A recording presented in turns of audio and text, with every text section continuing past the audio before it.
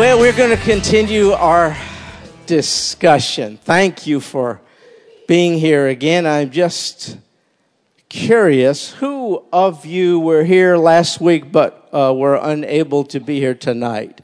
Could you raise your... Yeah, I just want to see. We tripped up a few Aggies on that one, but yeah, all right. Just speaking the truth.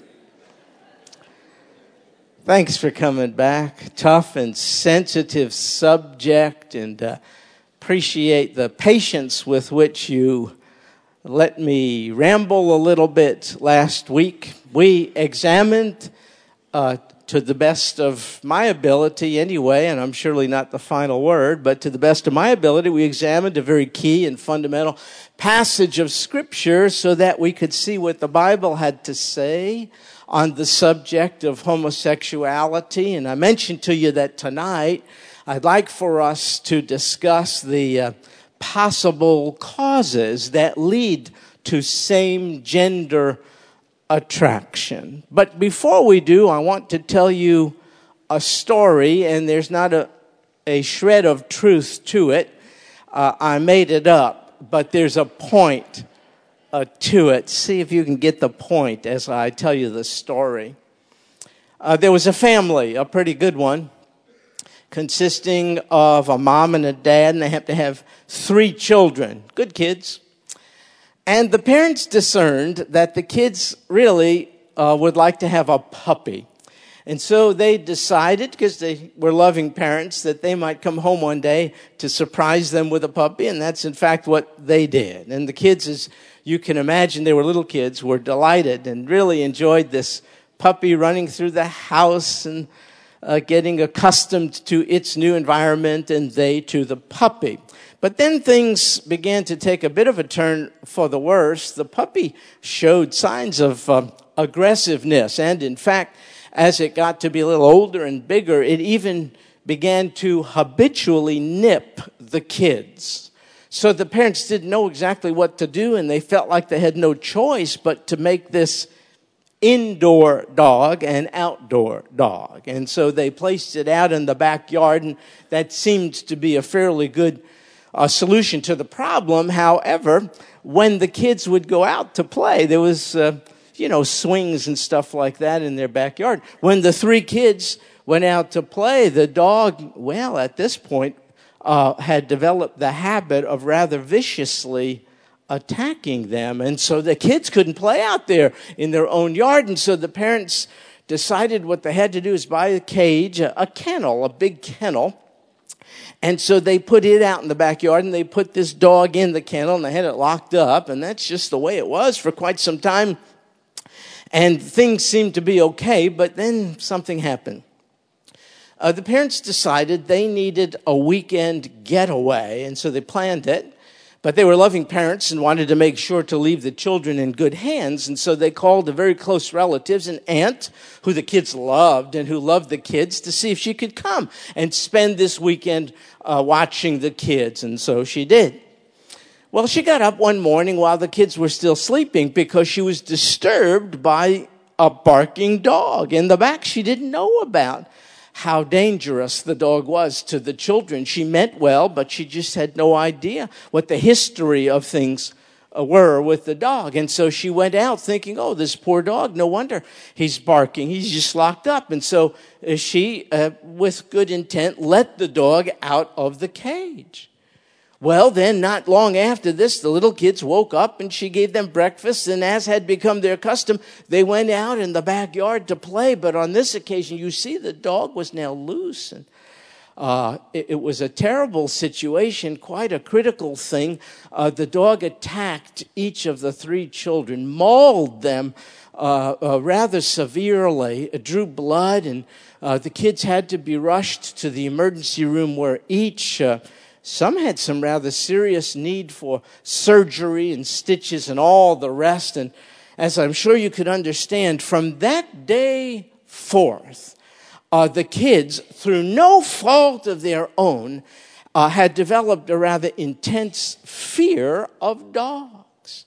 They were not responsible, I'm sure you would agree, for the feelings they had. Those feelings were conjured up by this horrific episode which occurred early on in their lives. But interestingly, as they grew to adulthood, though they all had in common this fear of dogs, interestingly, they responded to these feelings in entirely different ways.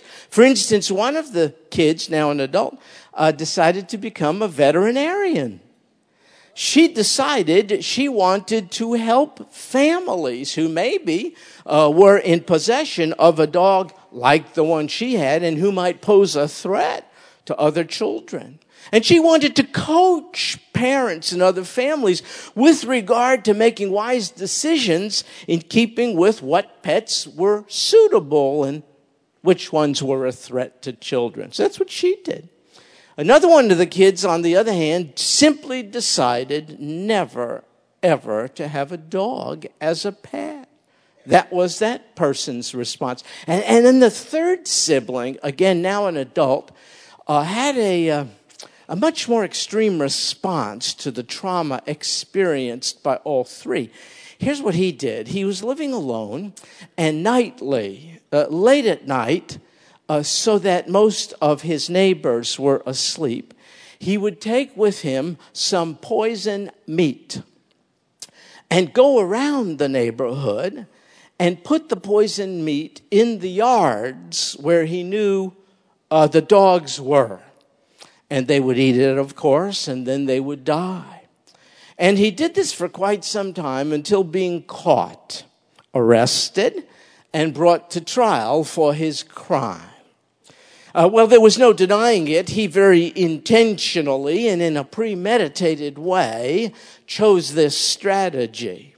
And nobody denied that he laced the meat with poison with the very deliberate intent of seeing these dogs die. But his attorney, his defense attorney, had a very interesting defense on his behalf. He said in the court, though it is true my client has affected this particular plan, we're not denying that. He said, you need to know that when he was just a young child, innocent, and during the developmental years of his life, when he was most susceptible and vulnerable, you need to know he experienced a vicious attack by an aggressive dog from which he had to receive surgery and stitches, and this has traumatized him to this day. And he's not responsible for these intense fears. And so the defense attorney offered this as a mitigating information to mitigate the penalty which might otherwise be placed upon this man. But then the prosecuting attorney said, well, wait just a second. Weren't there 3 children all? This is just one. Aren't there 2 others? And the answer is yes. And then he said, but weren't all 3 children exposed to the same vicious attack? The answer is yes.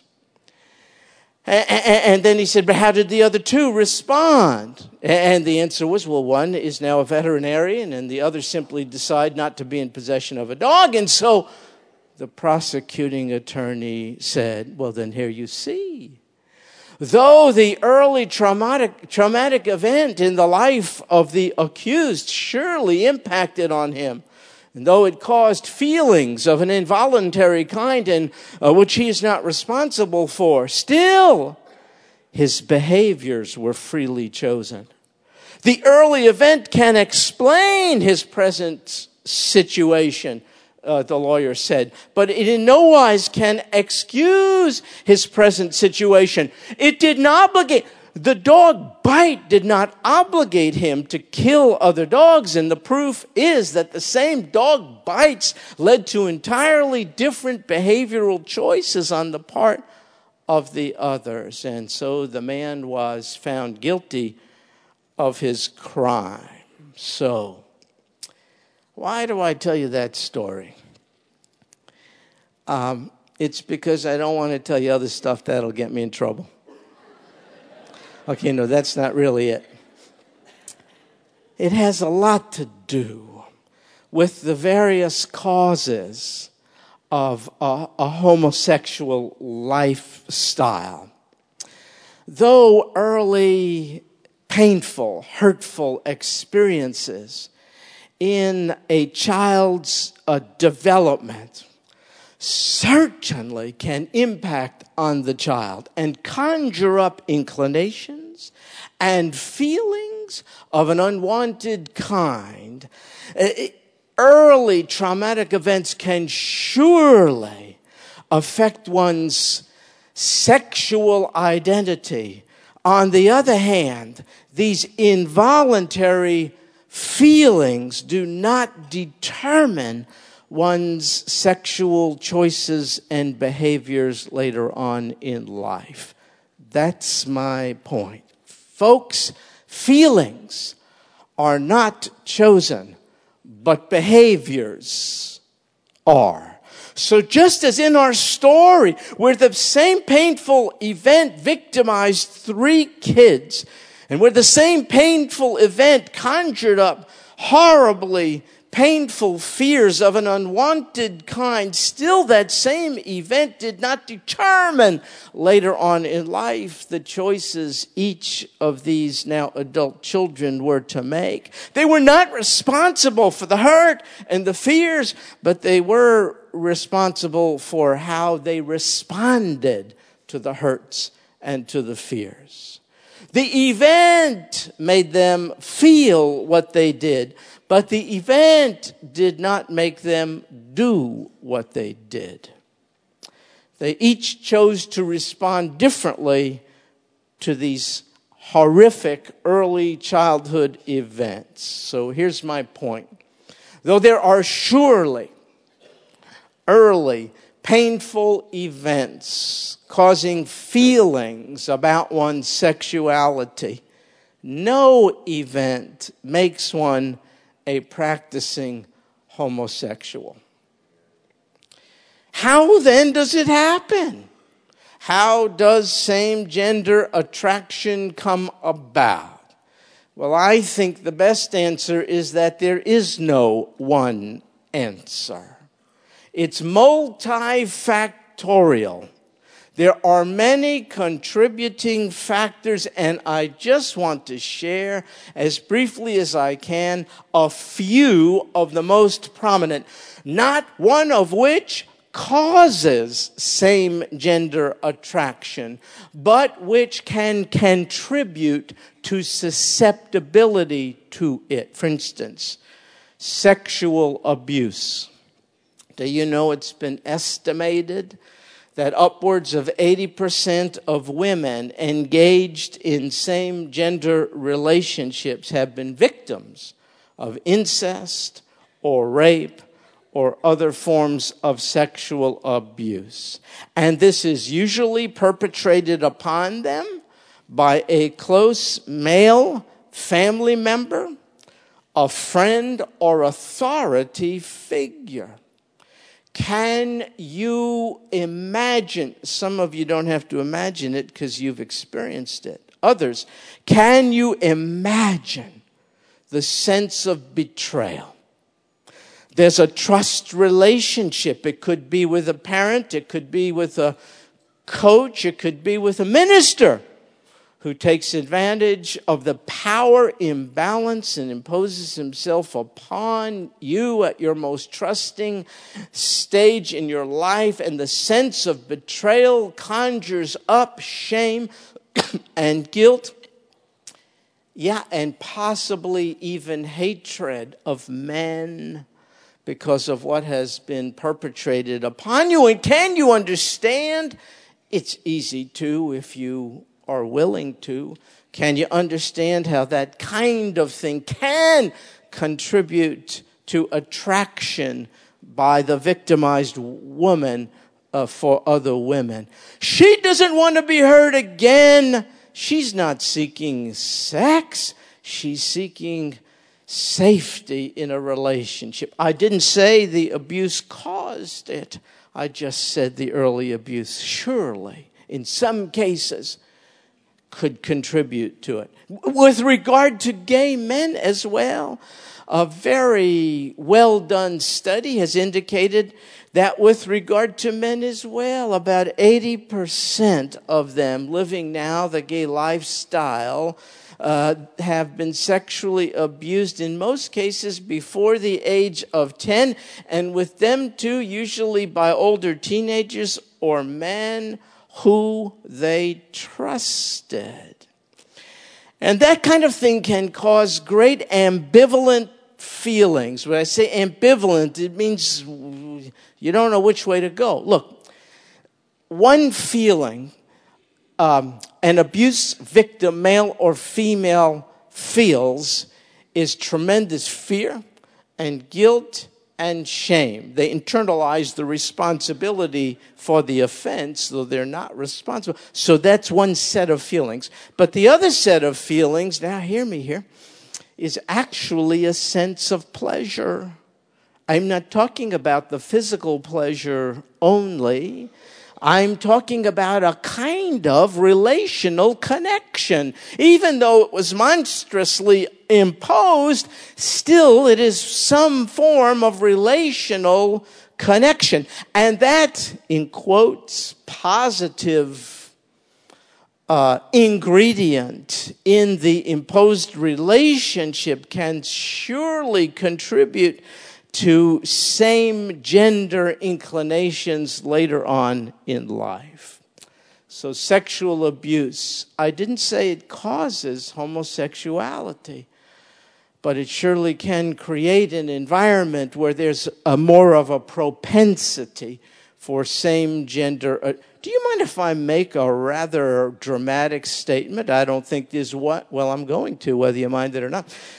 I don't think there's one person sitting in here who, given the right circumstances, could not be involved in a homosexual relationship. Now, you'll forgive me for making you feel so bad, but there's no transgression in the Bible that anyone here, given the right circumstances, isn't capable of. For instance, some of you right now are inclined to want to kill me. So I just wanted to talk to you about the contributing circumstances that can shape a person's sexuality. Here's another one. Disruption in normal bonding between same-gender peers. See, here's what happens. And you know about it, but let me spell it out. Little boys gravitate towards little boys. That is really normal. Same-gender attachment. And then the same is true of little girls. Little girls play with little girls. This is normative. And then what happens after this early phase of relating, most of us move into heterosexual friendships. You know how it is. When a boy discovers these marvelous creatures called girls, they kind of smell nice and all that sort of deal, and you want to hang out. Same generally happens with girls with regard to these little boys. So that's normal. But what if healthy, normal, same-gender bonding, when a child is very young, what if it is interrupted? Well, how could it be interrupted? Well, let me give you a few examples. Let me just take boys in this case, but it applies to any gender. What if the boy is unusually sized so he doesn't fit in with the other boys? What if he's much smaller than the other boys? What if he's overweight? What if he weighs more than the typical kids in the neighborhood? I'm telling you, same-gender little boy bonding is interfered with that. You know how cruel kids could be. What if one little boy is afflicted physically in some way? He's an exception to the norm, and that's going to interfere with same-gender bonding. What if one little boy gravitates less to baseball and athletic endeavors, typical of most little boys? What if he's not athletic? What if he's clumsy and frankly has no interest in sports? What if instead he gravitates towards activities and pastimes that generally are more typical of little girls? He's not a homosexual. He's just designed differently. What if he is? Well, I got to tell you, he will be separated out from the peer group. What if the little boy is effeminate?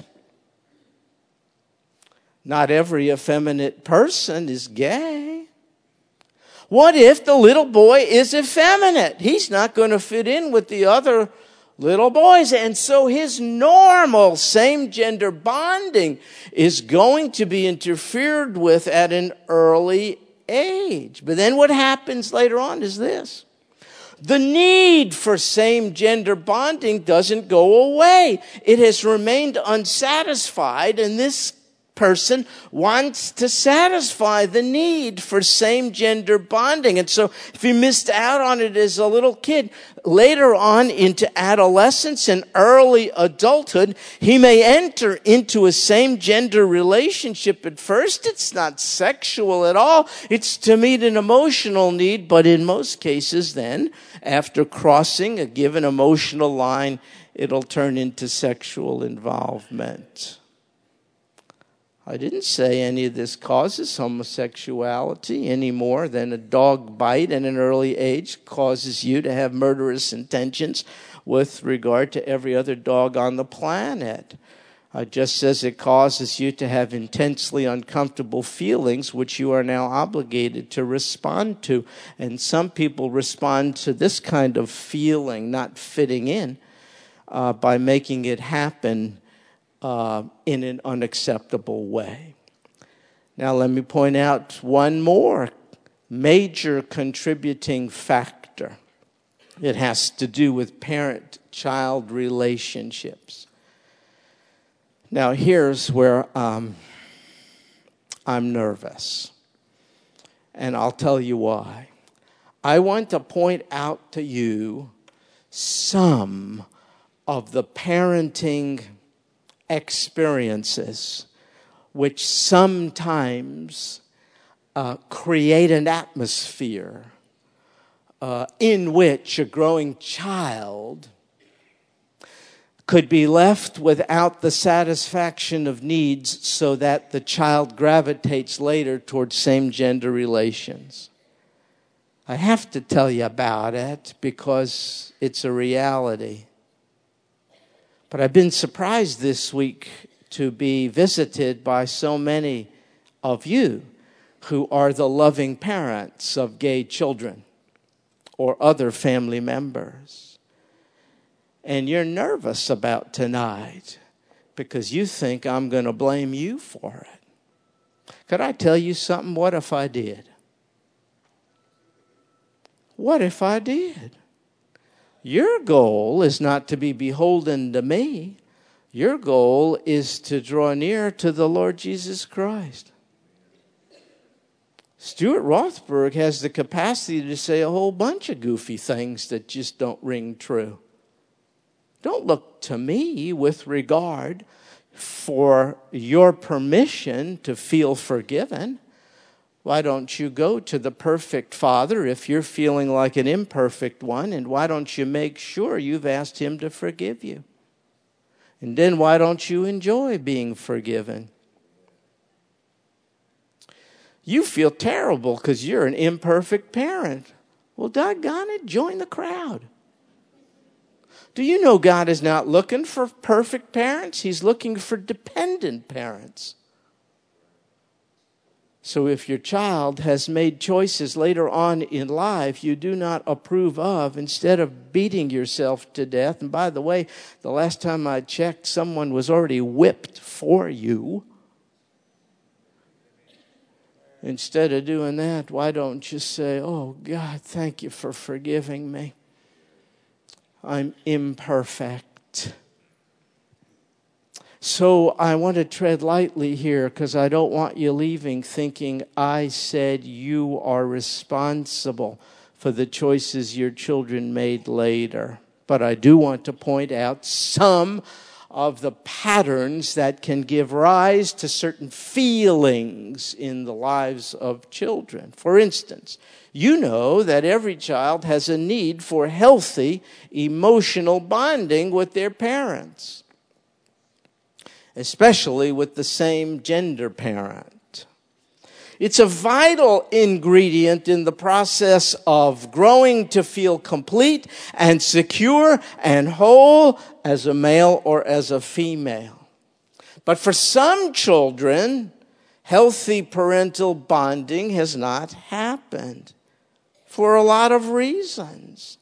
In fact, some children have a very hurtful and harmful experience with parents. And so, in order to prevent further harm, even a young child may choose to distance himself or herself from the parent who has harmed them and made them feel nervous. They want to attach, especially with the same gender parent, but if for some reason the same gender parent is not easy to attach to, then the child will protect himself or herself by detaching.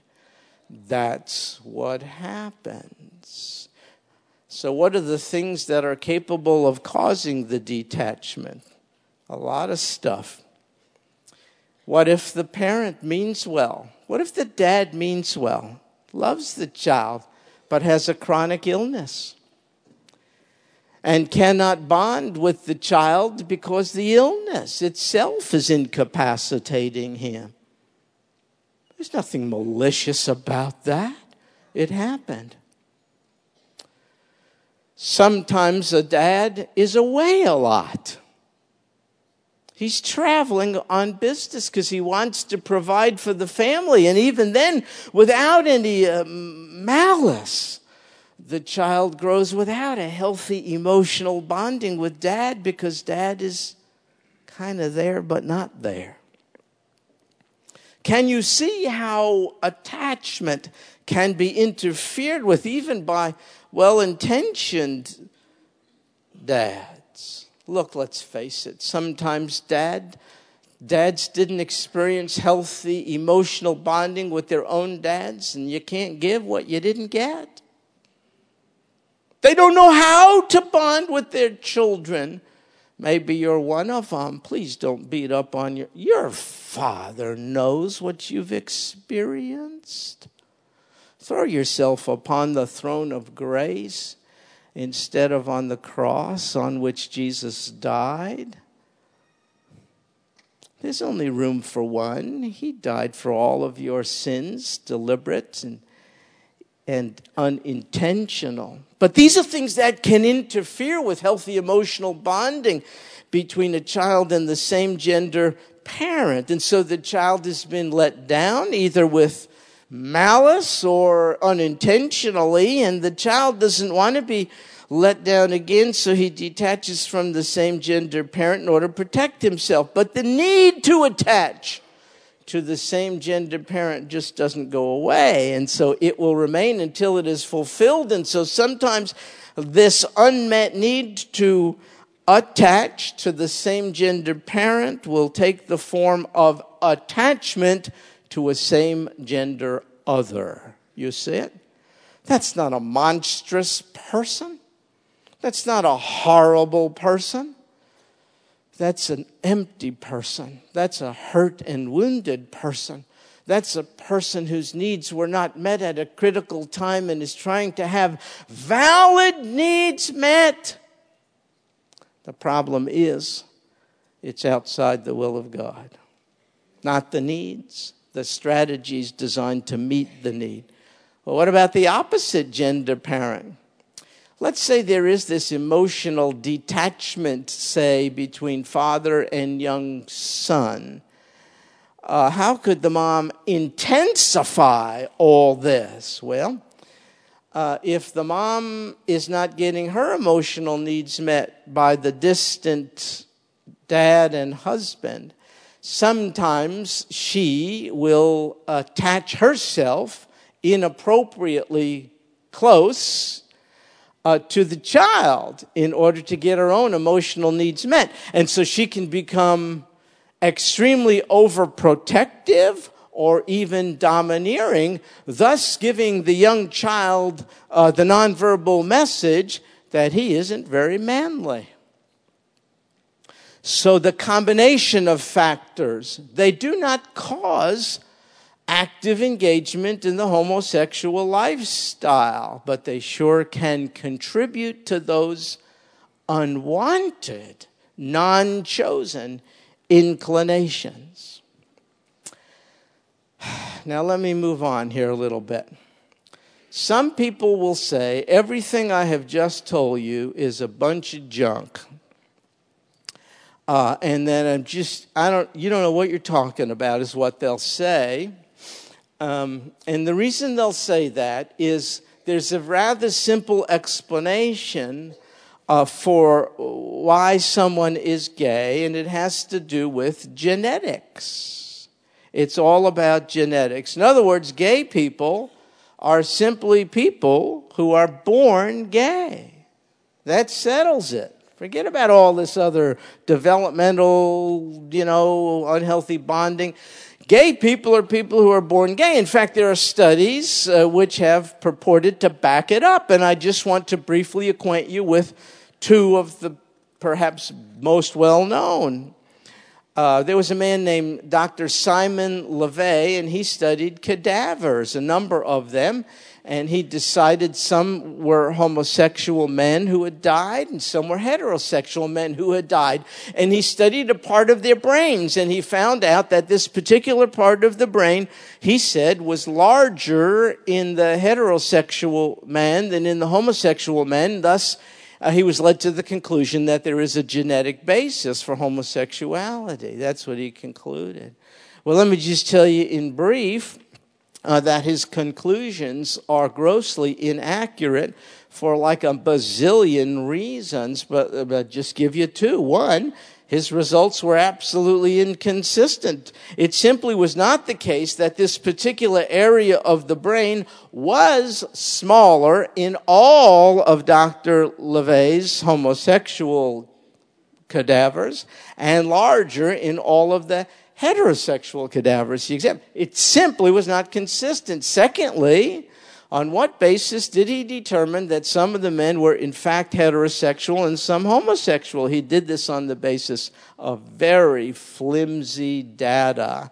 Very poor research design, to the extent that Dr. LeVay's conclusions were not widely accepted at all by the scientific community. For instance, Dr. Ann Fausto Sterling, a scientist at Brown University, said, "My freshman biology students know enough to sink this study."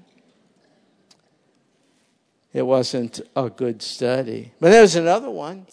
It was a study of twins, and it was done by two researchers, Michael Bailey and Richard Pillard, and they compared identical twins and fraternal twins. And you may know that there's a kind of a closer genetic tie, let's put it that way, between identical twins than fraternal twins. They're all twins, but there's more similar genetic makeup amongst identical twins than fraternal twins. And so what he did is he did a study of twins, and in each of the couplets of twins, one was homosexual. And what he found out is that amongst identical twins, where one was homosexual, in 52% of the cases, the other was as well. But with regard to fraternal twins, the incidence of homosexuality with both of the twins was only 22%. And he said, look, that proves it. There's more of a genetic tie with identical twins. 52% are both gay. Less of a genetic tie with fraternal twins. Only 22% are both gay. Can you see what's wrong with what he's saying? Let's take identical twins. If 52% of the identical twins, where one of the twins is gay, and therefore the other is gay, what happened to the other 48%? If the conclusion of these researchers is accurate, there shouldn't be 48% of identical twins in which one is gay, where the other ain't. You know what this means? You can't explain this simply by genetics. Listen. Do you know each of the twins in the study was raised in the same home? So how do you know that when gayness developed, it was due to genetics rather than environment? It's the old argument. Heredity or environment. The studies are very inconclusive about. Not only that, other twin studies have absolutely produced entirely different results. For instance, there was a study reported in the British Journal of Psychiatry which indicated that homosexuals who are twins were studied, and it was found that only 20% of homosexual twins had a gay co-twin. Not 52%, only 22%. And so the researchers in that study concluded that genetic factors are insufficient explanation of the development of sexual orientation. But I've spoken to many gay people, and I'm so grateful that they have allowed me to. It's a privilege. And many gay people say, no, I was born this way. And they mean it and are very sincere and authentic about it. But I think one of the reasons why they think they were born with same-gender inclinations is that they became aware of them at a very early age and are coming to the blatantly false conclusion that therefore they were born this way. But folks, here's a dogmatic statement. I defy you to prove me wrong. There is absolutely no good research supporting genetic causation for homosexuality. None. Zero. Nada. None. But let me offer this. What if there came to be one? What if there was a study based on good research design? The ones I shared with you are really based on poor research design, but let's say there was one based on good research design and accepted by the wider scientific community, which did in fact indicate a genetic link and homosexuality. I ask you this question. So what? What difference does it make? That something is inborn, let's say homosexuality, still doesn't make it acceptable in the eyes of a holy God. Can I tell you something? Everything wrong about you is inborn. Everything wrong about me, everything that stinks about me is part of my genetic inheritance. Did you know that? You're a prideful person, you're an angry person, you're a deceitful person, you're a lustful person. Because you were born that way. I shall prove it to you. Psalm 51 verse 5. Behold, I was brought forth in iniquity, and in sin my mother conceived me. You can find a genetic causation for everything. They're finding it for violent behavior. They're finding it for compulsive overeating. They're finding it for compulsive shopping. I mean,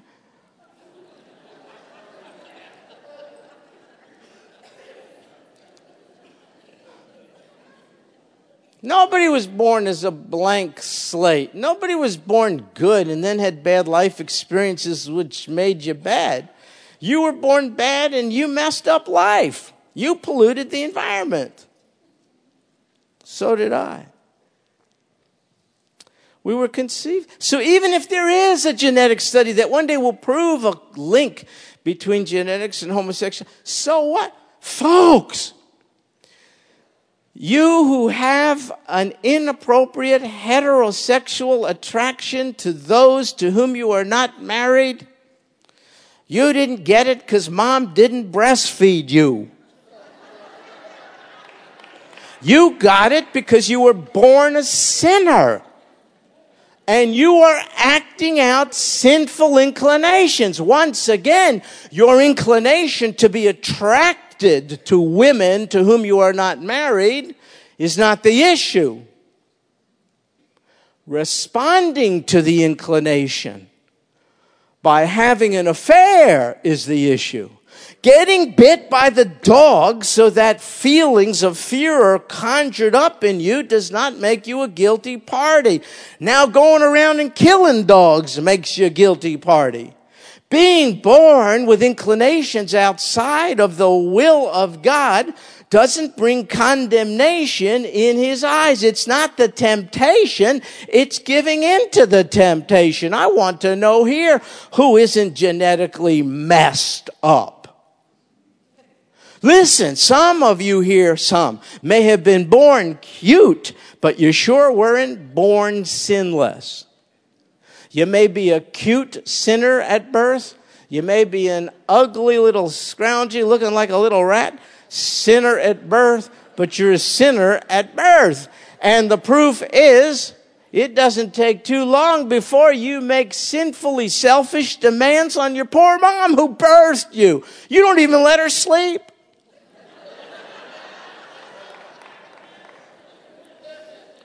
That's not learned behavior. That's innate, inherent behavior because we've been conceived in sin.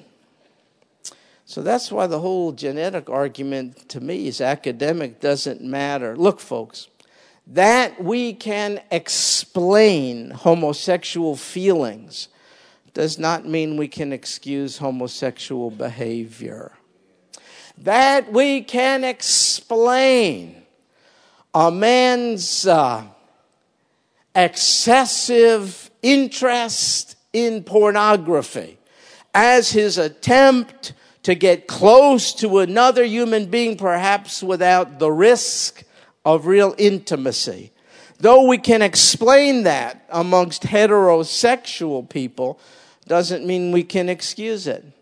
And the same is true with the issue of homosexuality. And so the homosexual feelings are not chosen, and that's why you hear very sincere gay people saying, I didn't choose this. Do you think I want to be this way? Do you think I want to feel like I don't fit in? Do you think I want to be demeaned and called names? Do you think I wouldn't want to be different? You know, they're right. They didn't choose it. The feelings, the inclinations, but they did choose how they respond to it. See, that's what we're getting at. And so regardless of the backgrounds we come from, the pain we have experienced, the deficits we now live with, we have a choice about what we do about it. That's the way it is. My father was an alcoholic. I'm prone to it. Therefore, I've chosen not to drink. You know, it's not rocket science.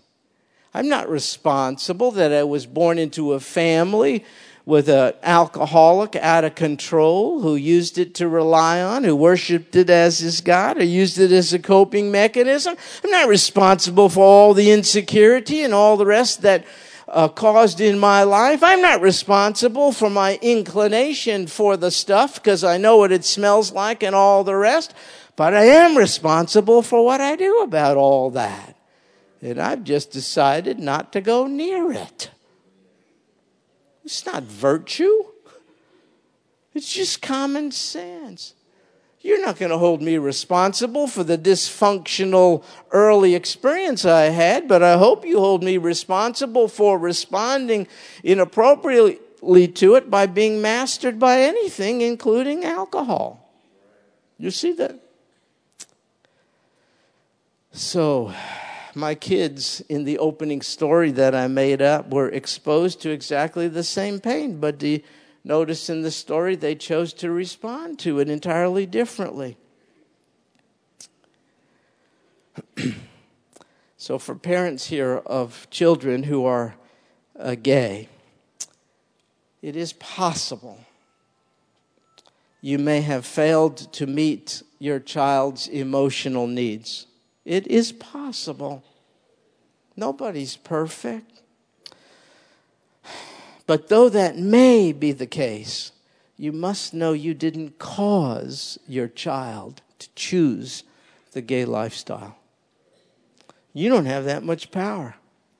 You're giving yourself way too much power. Sure, maybe they grew with a bit of a hole that you couldn't fill. What child has? The only perfect one is the Lord Jesus. Sure, there are some gaps. You can acknowledge that. You can confess that if you'd like. You can even ask your child for forgiveness with reference to it. But those emotional gaps didn't determine that your child would be gay. Your child's volitional choice explains that. So, though homosexual inclinations are not a choice, acting on those inclinations most certainly is.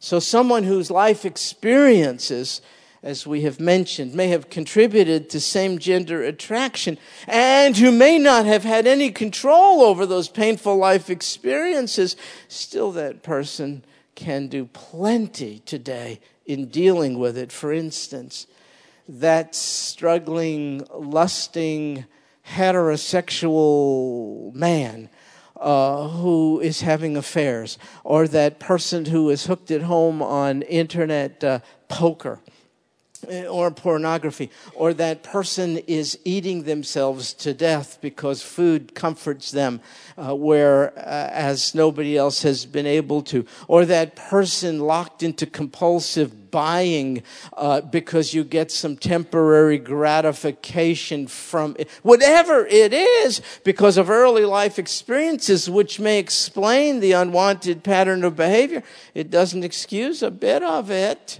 And there are things you can do to break the patterns, and one of those things is to cry out to God for help.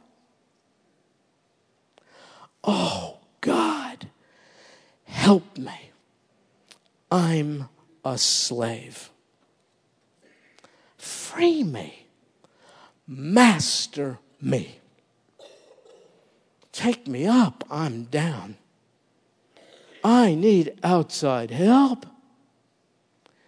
I've tried to meet my needs my way, and now I'm involved in a deeply entrenched pattern of behavior I cannot shake. Oh, God, help me. You know, that's one thing you can do. Here's the second thing. You can resist the temptation. That you are strongly tempted to do something does not obligate you to do that something. Come on. Cop out. If it feels good, do it. If it feels good and is outside the will of God, don't do it. Come on. Resist. You can cry out to God. You can resist the temptation. You know what else you can do? You can seek accountability with a safe person. Not everybody. Don't set yourself up to get kicked. You can establish accountability with a safe person. How are you doing? Would you call me at your moment of temptation? Let me pray for you. Let me help. Let me go down the road with you. You know what else you could do? You can establish a connection with a healthy church. For what purpose? Maybe to find the healthy family you never had. That's the purpose. Maybe to find the acceptance you never had. That's the purpose. Maybe to buddy up with some people who love you so much that they can show you the Christ life so that you can live large. Maybe to introduce you to the perfect one who'll never exploit you or take advantage of you, and who'll never let you go. Maybe you could hook up in a church with someone who will lovingly look you in the eye and say you were given life by the giver of life, but you're living life apart from him. How in the world can anything go right for you? You're living in God's world as if he's not relevant. Maybe in a healthy church you can find people who will remind you directly or even indirectly, God is not an option. He's relevant in the equation of life. Now, folks, I think this is a safe and healthy church. Not everybody. I'm talking about the character of the church at large, the leadership of the church. I think this is a healthy and safe environment. So here's what I'd like for us to do next week, if we make it to next week, who knows? I'd like for us to talk more about what a healthy church can and ought to do to help, in my opinion, one of the most unreached people groups in our midst, gay people, homosexual and lesbian people, people struggling with same-gender attraction. It is an unreached people group desperately looking for acceptance in family ties, desperately looking for the God they only feels is judging them, but who wants to wrap his arms around them. That is an unreached people group. We ought to be a church filled with missionaries to the gay community. If not, where are they going to go? Can you tell me? So I want for us in our concluding session, it'll be next week, to talk about what can we do to embrace people struggling in this particular area. What should we do? What would be the attitude of Christ, the head of the church? That's the attitude we, the church, must copy and imitate. So, Lord willing, that's what we'll discuss next week. Thank you for calling and emailing and coming to visit this week. I learned a lot. Some of us got closer. You corrected me in some ways. You helped me to be more sensitive. Some of you accepted some of the things I said. We dialogued. We were really family. We spoke about what really matters. And the relationship is intact. If that could happen with mere fleshly human beings, can you imagine how honestly and authentically Almighty God invites you into conversation with Him? Do you know you've never done anything that could possibly disappoint Him? Because disappointment means one had an expectation of you that was not met. But God doesn't have any false expectations of you. Your misbehavior doesn't surprise Him. He saw it from beginning of time. He's saddened that you have chosen an independent lifestyle and a coping mechanism apart from Him. Do you know the sin of homosexuality is just a symptom? It's not the sin of homosexuality. The underlying problem is the sin of autonomy from God. That's the basis of every sin. Homosexuality is not the unpardonable sin. When we do anything to take care of ourselves instead of making recourse to God, that's the sin of autonomy. It's this insatiable craving to be our own gods. That's the sin. And do you know that God is waiting for us to knock on His door and to say, would you open your heart to me? Would you let me feel your embrace? I'm dying on the inside. Giver of life, would you give me life abundant and eternal? I believe you proved to me your willingness to do so because you gave He who was most precious to you for me. You gave your only begotten Son. The perfect Father sent the perfect Son to die for imperfect ones like you and me. What a demonstration of God's willingness to take us into His embrace. just as we are, and help us to live life large. If we people can talk to one another openly, how much more inviting is Almighty God? And so, Lord Jesus, you're able to help us through anything.